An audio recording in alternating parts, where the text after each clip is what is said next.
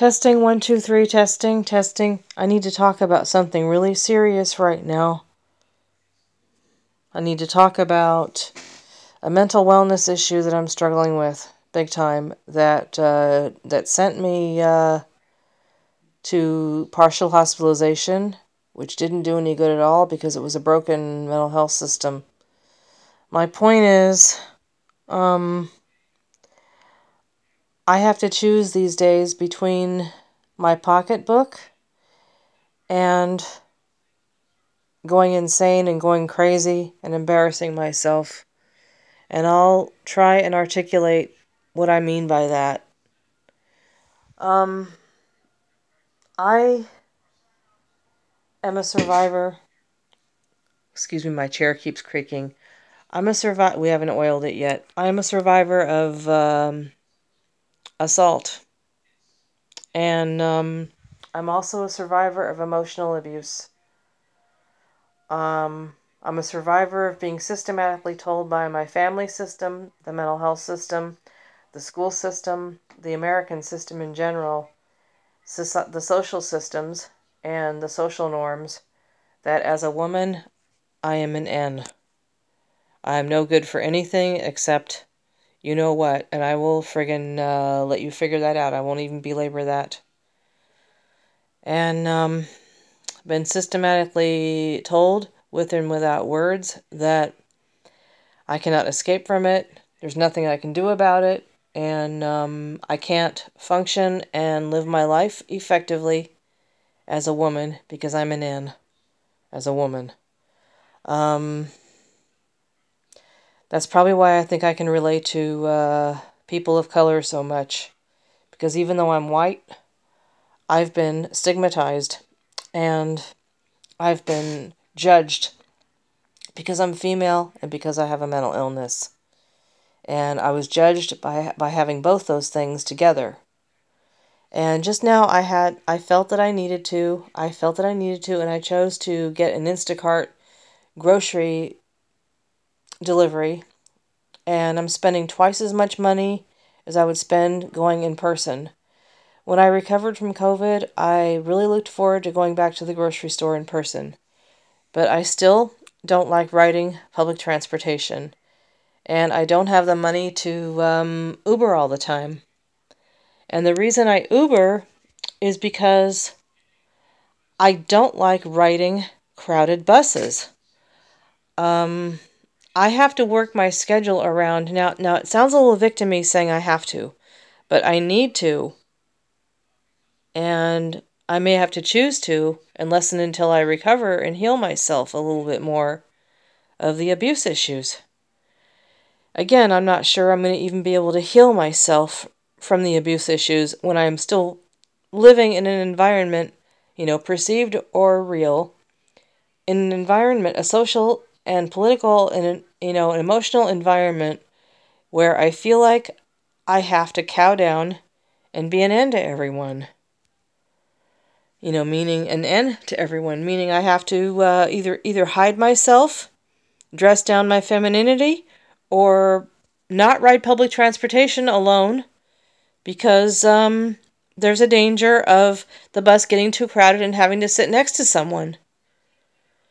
And having to tolerate group therapy when I was in the mental health system, having to tolerate group therapy and sit next to and in between, two men that I don't know what they're like. And if you're listening, men, I'm not attacking you. Unless you're really narcissistic, psychopath, sociopath, you understand what I'm talking about. I hate problems, not people. I don't hate men. I hate our social norms. I hate the way our society and our political and family and school and mental health and healthcare and every system in America and around the world have put women down. I'm telling you, if I were to get a sex change and become a man, I would be really pissed off. I would be pissed off about having to even choose a gender. I don't want to be the oppressor, and I don't want to even be some guy who is called the other F word, who's called a faggot, because I'm not a macho, sexualizing, womanizing, conquering, social norm stereotype of a man. God, I am so weary of it, man. I feel like I'm shutting down again right this very minute. I'm so weary of it. Oh my God.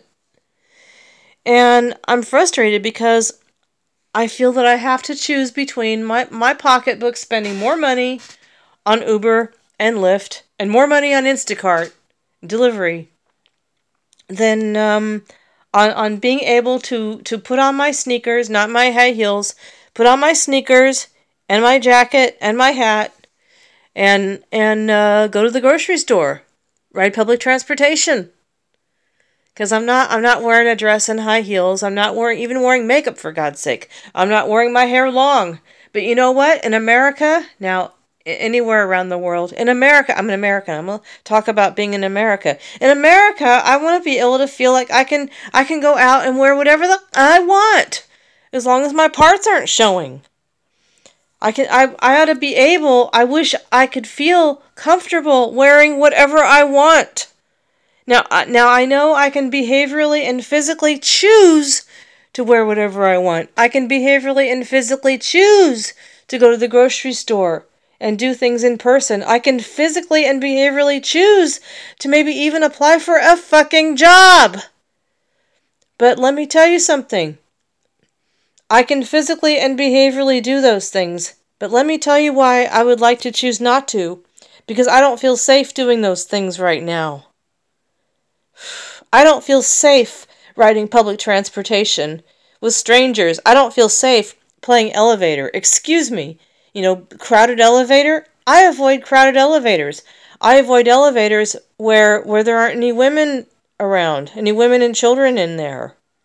I avoid elevators, I will either go into an elevator that's empty or has, co-ed or women and children.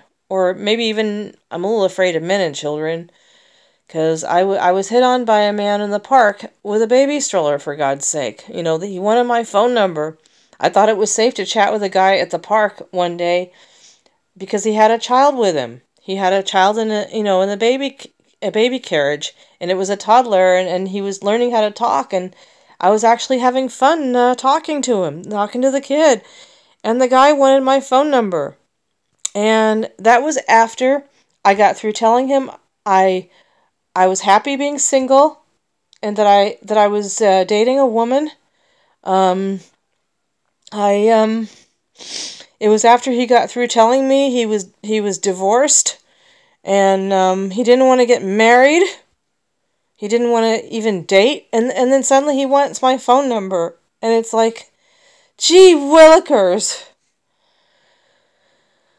And I can behaviorally and physically set boundaries and say, I would rather not, even in a calm voice, I can say, I would rather not give you my phone number. And I did. I said, listen, I'd rather not do that. And he got mad at me. He got mad at me right in front of his kid. He goes, okay. And I was not even rude to him. I spoke to him in this tone of voice. I said, I'd rather not, and he's like, why? And I said, well, in the light of what we just discussed, I thought neither one of us wanted to date, right now. I said it a little more kindly. I'm frustrated right now. But he got mad. And, geez, there's your society again, in my opinion. We are sexually repressed, and we are emotionally and repressed, and we are socially repressed. My heart goes out to men who don't even know how to ask women out anymore because they're afraid of getting shot down or yelled at or treated like rapists. And women, my God, me, I'm stuck between wondering how to even approach a man anymore. I'm wondering how to even approach a man without feeling like a damn whore. Excuse me. Even socially, even societally, being able to do something like go to the grocery store. I need like 4 items in a grocery store right now. I have to spend $24 instead of $10 on groceries today because I'm scared to go out. And I'm not scared to go out because I don't want to go out. I'm scared to go out because I don't want to deal with elevator. Now, I wish, I hope this idea catches on the internet. I don't like playing elevator. Now, I got inspired to say that phrase. I don't know how many of you are listening that are Americans that watched a TV program called Cheers a long time ago, a sitcom called Cheers, starring Kirstie Alley and Ted Danson. Rest in peace, Kirstie Alley. I love you. And rest in peace too, Lisa Marie Presley. Mwah. I love you both. Women unite. Females, female actors. Kirstie Alley and Ted Danson starred in a program called Cheers. And Kirstie Alley played a woman named Rebecca Howe. And she and the character that Ted Danson played, Sam Malone, were always at it with each other. They were always fighting, like battle of the sexes. And there was a scene in there where she and Sam were dealing with Robin Colcord, a rich person that she was trying to date. And there was a scene where where Rebecca wanted Sam to demonstrate how Jean Marie, Robin Colcord's mistress, was other girlfriend was tying him to the elevator wall or something, and she goes, oh Sam, I've been had. I should have known, I you were trying to play elevator with me. And I guess meaning, he wanted to do a makeout thing with Rebecca in the elevator. So, guys, ladies and gentlemen, I don't want to play elevator. I don't like playing elevator on the public transportation. And maybe you men don't even have that in mind. Maybe 75, 85, 95% of you don't have that in mind. And I appreciate that. I truly do. But it's the 25 or the 10 or the 5% of you guys that ruin it for all you nice men here on the planet. And who ruin it for me. And why I feel like I have to be defensive all the time. And this is not how I grew up. I grew up as a feminist. And a true feminist is someone, in my view, who can feel free to be a woman in society.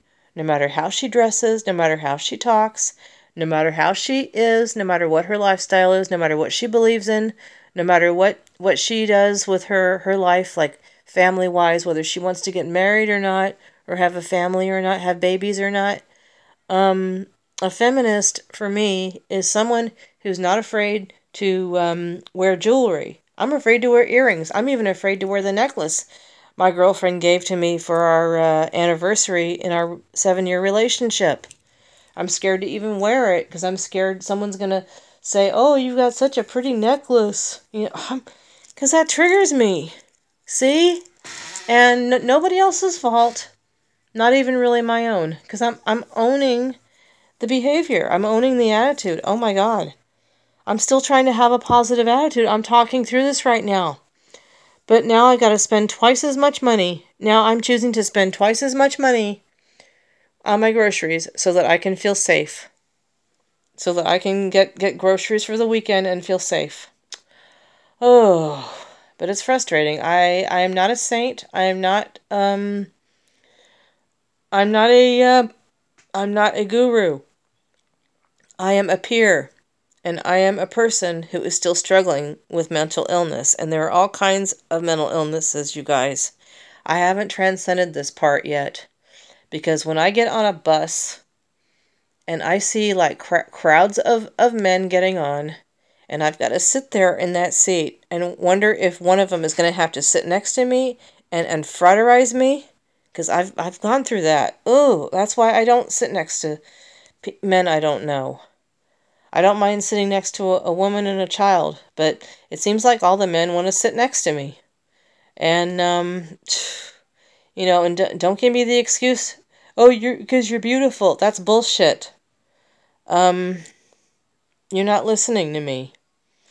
I think it's beautiful when a guy can get educated about what women go through. I think that's beautiful. And I think it would be beautiful if a man could sit next to a woman and control himself. Or if I could be able to sit next to a man and not freak out. I think that's beautiful. Not a man having his way with me psychologically, spiritually, or physically.